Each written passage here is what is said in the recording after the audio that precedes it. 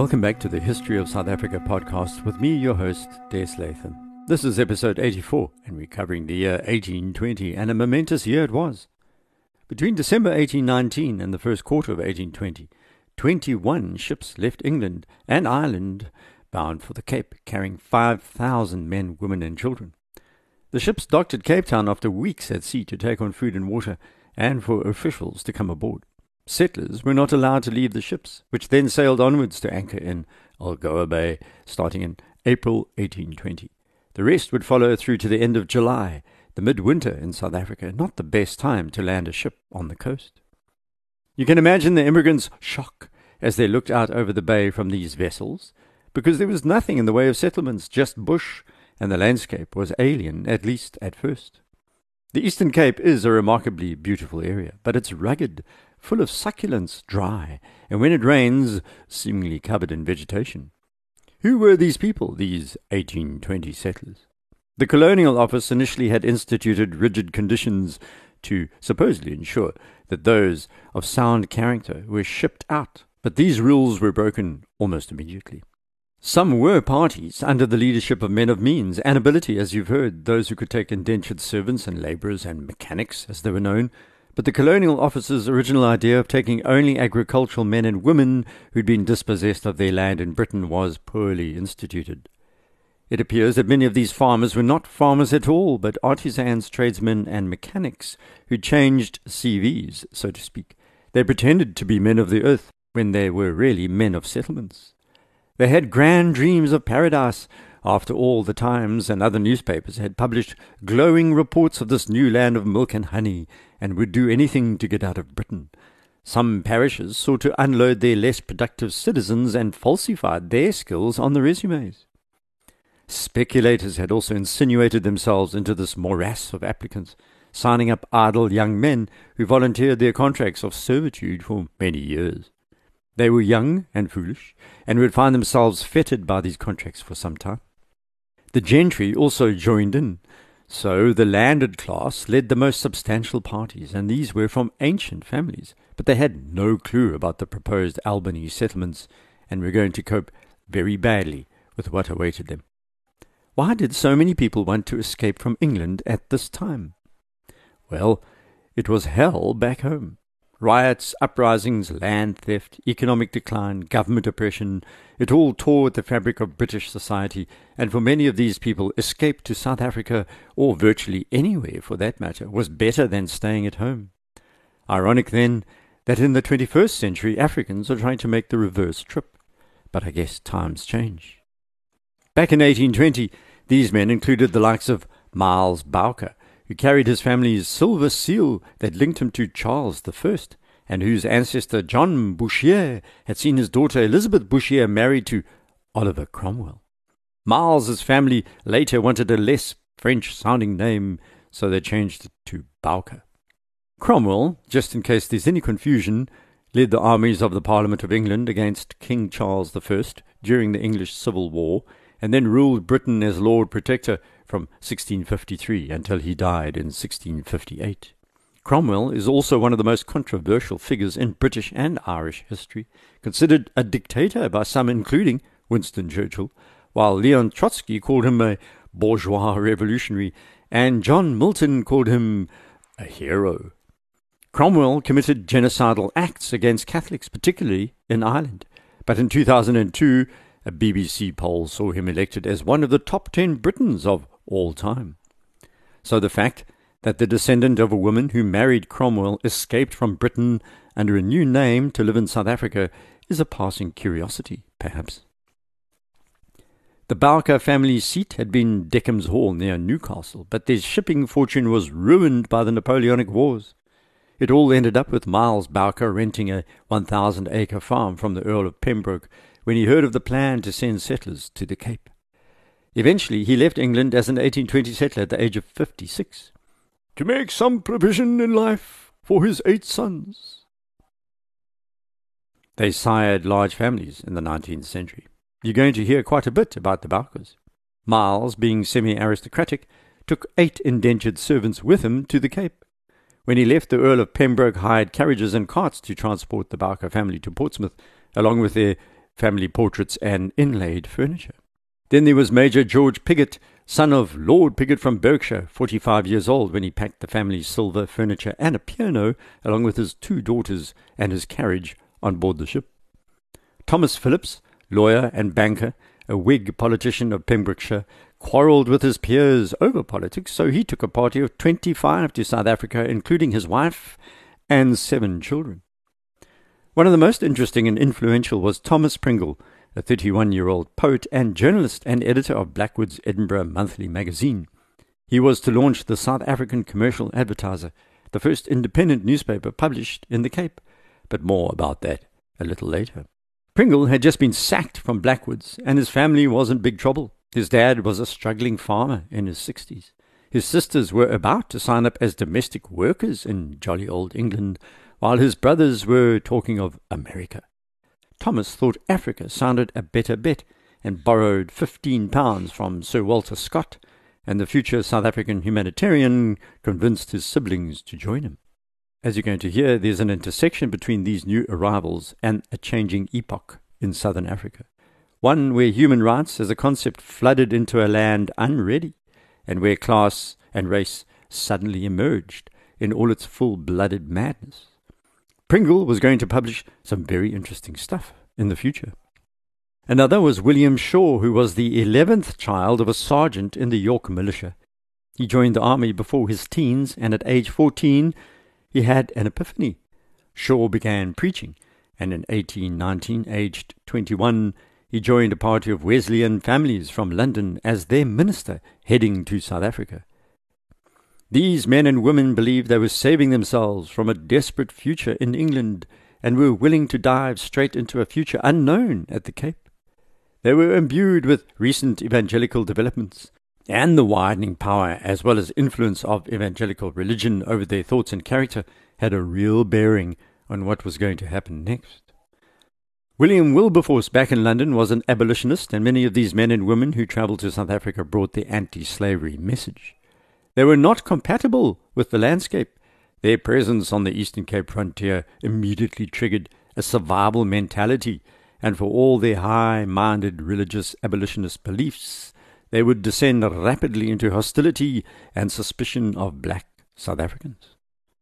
As these thousands disembarked, they were going to affect every major aspect of life in the Cape Colony and beyond. The established colonists they met, the Trekboers, were rooted in the Dutch East India Company moribund lifestyle. They were still locked in the 18th century, if you like.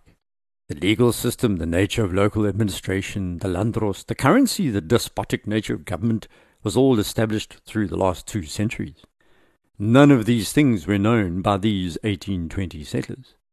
The established colonists and Trekboers and existing farmers were not accustomed to pondering abstract notions of freedom and expression. They did not fixate on historical precedents of liberty. They were free in their minds and lived that way. Liberty for the Trekboer meant not being ruled by any government, to be free to roam on the veldt. Land for the taking, labour to lash, but where a sense of community was sorely lacking. Schools were non-existent or virtually so.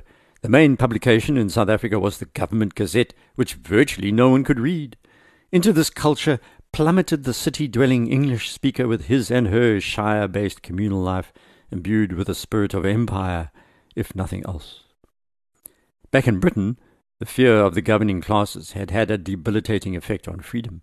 Between 1815 and 1820, revolution was sputtering in England, and the settlers that landed their boats on the shores of Algoa Bay in 1820 landed with the notion that it was their human right to argue about anything with anyone.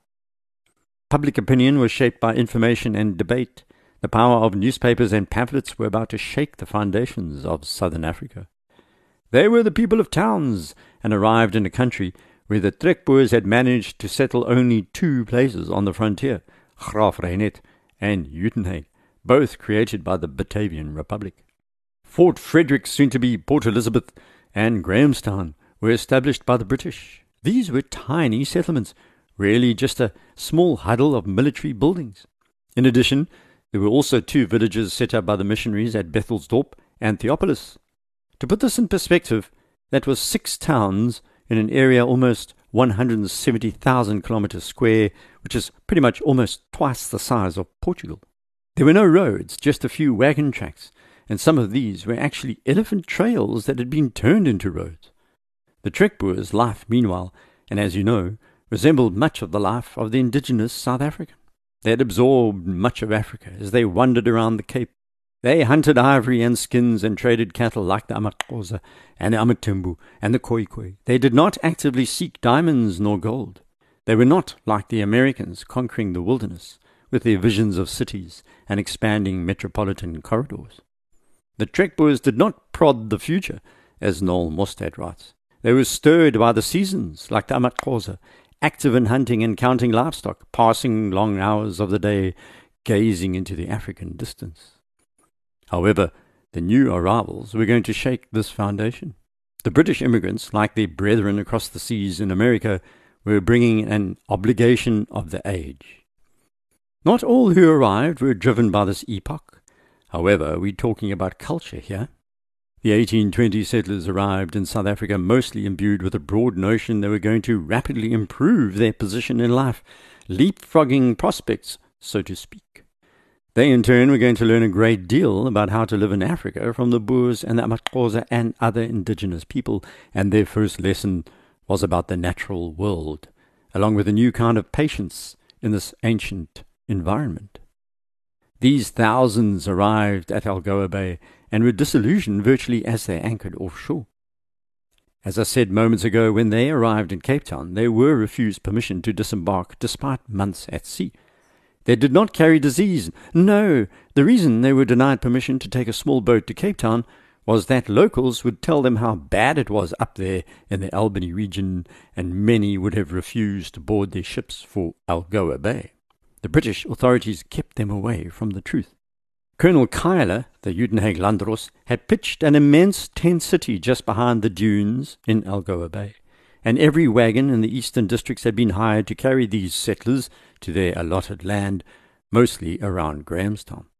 You can imagine their shock when they looked out from the ships and saw no jetty, no quay, no lights, no harbour, just dunes, and what looked like scary Indian Ocean rolling swells breaking across the beaches in a spray that was furious, thundering, and seemingly deadly.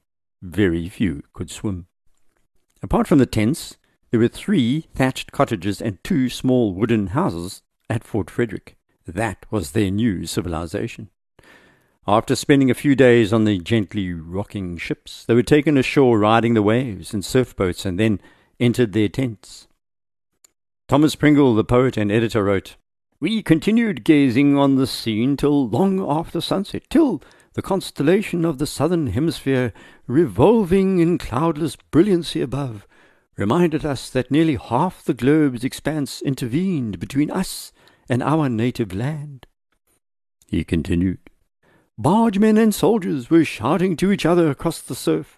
Tall Dutch African boos, with broad-brimmed white hats and huge tobacco pipes in their mouths, were bawling in colonial Dutch. Whips were smacking, bullocks bellowing, wagons creaking, and the half-naked Hottentots who led the long teams of draft oxen were running and hallooing."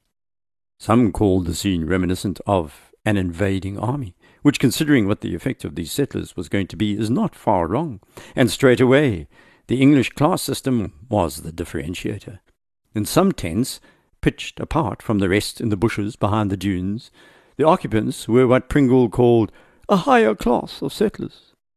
Everything was neat and tidy within, and ladies and gentlemen, elegantly dressed, were seated in some of them with books in their hands.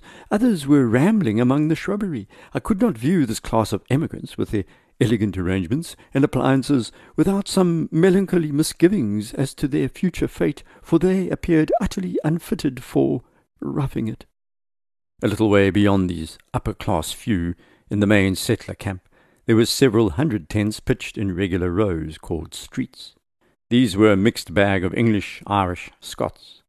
These were watermen, fishermen, sailors from the Thames and English seaports, with a reckless, weather-beaten look, wrote Pringle. They were also the pale-visaged artisans, operative manufacturers from London and other cities in England. of whom doubtless a certain proportion were persons of highly reputable character, but a far larger portion were squalid in their aspect, slovenly in their attire, and discontented and discourteous in their demeanour. As Pringle walked through this tent town, he finally came across the poorest class, languishing together, and they were what he called the pauper agricultural labourers. They were healthier than the pale-visaged artisans, he admitted, but on the whole they formed a motley and unprepossessing collection of people, and he estimated that 2/3 of these motley folks were, for the most part, composed of individuals of a very unpromising description, persons who had hung loose on society. They worried him, the motleys, low in morals, he warned, idle, insolent, and apparently drunken, mutinously disposed towards their masters and superiors. He found himself sceptical about their future conduct and destiny. Few of these arrivals had the slightest idea what they were in for. They did not understand that Lord Charles Somerset had organized this entire settler corps for one main reason, as a human barrier against the Amaxhosa encroachment on the frontier. Nor did they fully understand where they had been allocated land. They could see the Union Jack fluttering above Fort Frederick. That made them feel better. So did the ball at the Marquis a few evenings later. However, Lord Charles wasn't there to greet them. He'd already boarded a ship back to England on leave before they arrived, and they were greeted by Major General Sir Ruthven Donkin. He hadn't been idle, and had founded the new town of Bathurst, named after the British Secretary of State for War and the Colonies, a spot to rest the weary oxen legs before pressing on to the hills above Grahamstown and the other highlands. Pringle's views of the motley crew were not shared by everyone, but they all had a pretty blunt way of describing what they saw, and because they'd literally been thrown into the heart of Africa, shoved precipitously into surroundings, as Noel Mostert says, they all felt like aliens, arriving in a place that was both inconceivably strange and yet curiously recognizable. Thomas Phillips, he with the 7 children, ex-politician, said that they had arrived in a park. The whole scene continued lovely, as he watched springbok and then elephant pass by. The birds were none he'd ever seen, plumage dazzling in the sun. Major Piggott's daughters were quoting Jane Austen. Sophia Piggott spent a little time making poetry on the beautiful scenery before walking on ahead of her wagon.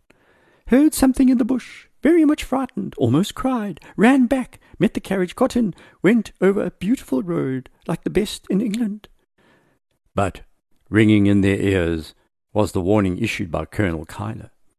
Gentlemen, whenever you go out to plough, never leave your guns at home. A sinister undertone seemed to permeate this Garden of Eden. Each party then began their final journey to their allotment, and each was comprised of a long wagon train laden with possessions such as agricultural machinery and ploughs, coils of wire, and so on. The Phillips group had 19 wagons, each pulled by between 10 and 14 oxen, moving at 3.5 miles an hour.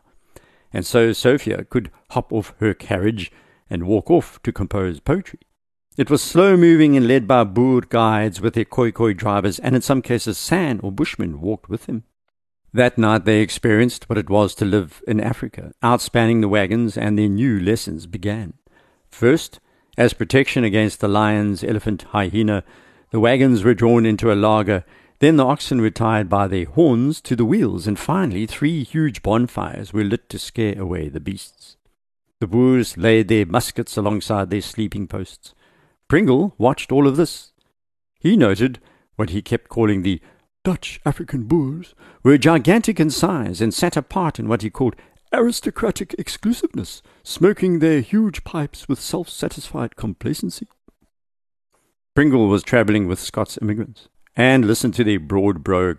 Some of their teenagers tried to talk to the khoi, observing their merry pranks or practising with them. Neither side could speak the other's language, but they appeared to be conversing, said Pringle. A Sandman sat behind, mimicking the sounds of these various languages and voices. These different colours, said Pringle, all with their variety of mien and attitude, character and complexion. Their colours appeared and disappeared. As the fires flickered, they were shape-shifting. Pilgrims in the wilds of savage Africa, wrote Pringle. Then, by degrees, the groups became hushed. The settlers retired to their tents and wagons. The Boers stuck their pipes in the bands of their hats, wrapped themselves in their great coats, and went to sleep on the ground, fearless of snake or scorpion, wrote Pringle.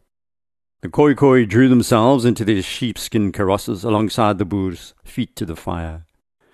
Over the wide expanse of the wilderness, now reposing under the midnight moon, profound silence reigned, unbroken save by the deep breathing of the oxen round wagons, and, at times, by the far-off melancholy howl of a hyena, the first voice of a beast of prey we had heard since our landing. It would not be the last time they heard the hyena. After many days of travel, they arrived at their allotted land. Few were as fortunate as the gentry like Phillips, who was given one of the best pieces of property near Grahamstown, with a broad plain ideal for corn, a garden of 1.5 acres already planted, 2 entire areas of woodland full of the finest timber from where they hunted rabbits and birds for the pot. But further away, Jeremiah Goldswain arrived at a farm previously owned by Boers that had been attacked by the amaXhosa during the previous year's war. The farmer and his family had been killed, the house was gutted, Goldswain was shaken. Henry Dugmore, who would become a missionary later, said the Boer guides bid them goodbye, and they were set down in a bleak, desolate place. At least they had a small river nearby. Most who arrived in the new land were forlorn. They were alone, their nearest neighbours 10, 20 kilometres away. They had no buildings, and sat on their boxes and bundles. But they'd spent days learning what they should do, so they then set to work building the fires to keep the lions away, and their life as settlers had begun. What Thomas Pringle didn't know was that his Scottish group had been allocated land 170 miles northeast of Algoa Bay, confiscated from the Slagtersnek rebels near Breintjieshoogte, in a fringe of no man's land between the colony and the amaXhosa. The land Inrika was forced to leave, the land the amaXhosa regarded as owned by their ancestors. Pringle wasn't going to hang around this area for too long. Historians have described this operation as probably the most callous act of mass settlement in the entire history of the British Empire.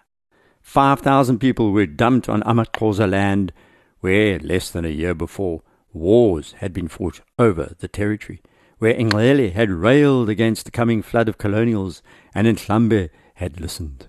And here they were, contemporaries of Jane Austen, mostly middle class, not ready to rough it. Needless to say, the amaXhosa noted with a great deal of interest the arrival of these 1820 settlers on their land. Nhlambe and other chiefs received constant updates about where they were headed. It would take 3 months for the Boer wagons to deliver all settlers from Algoa Bay to their farm sites. And by the end of July 1820, the Eastern Cape frontier had seen an influx the likes never seen in southern Africa. amaXhosa, Khoi, San and Boers were joined in the space of 90 days by a veritable city of people who spoke no local language, knew no local customs, had no local knowledge. What happened next is for episode 85. Please rate the podcast on iTunes if you have the time. It helps make the series more visible. If you have any comments or want to contact me, you can use the website desmondlatham.blog or desmondlatham.com. I'm also on Twitter. You can direct message me there at deslatham. Until next, goodbye.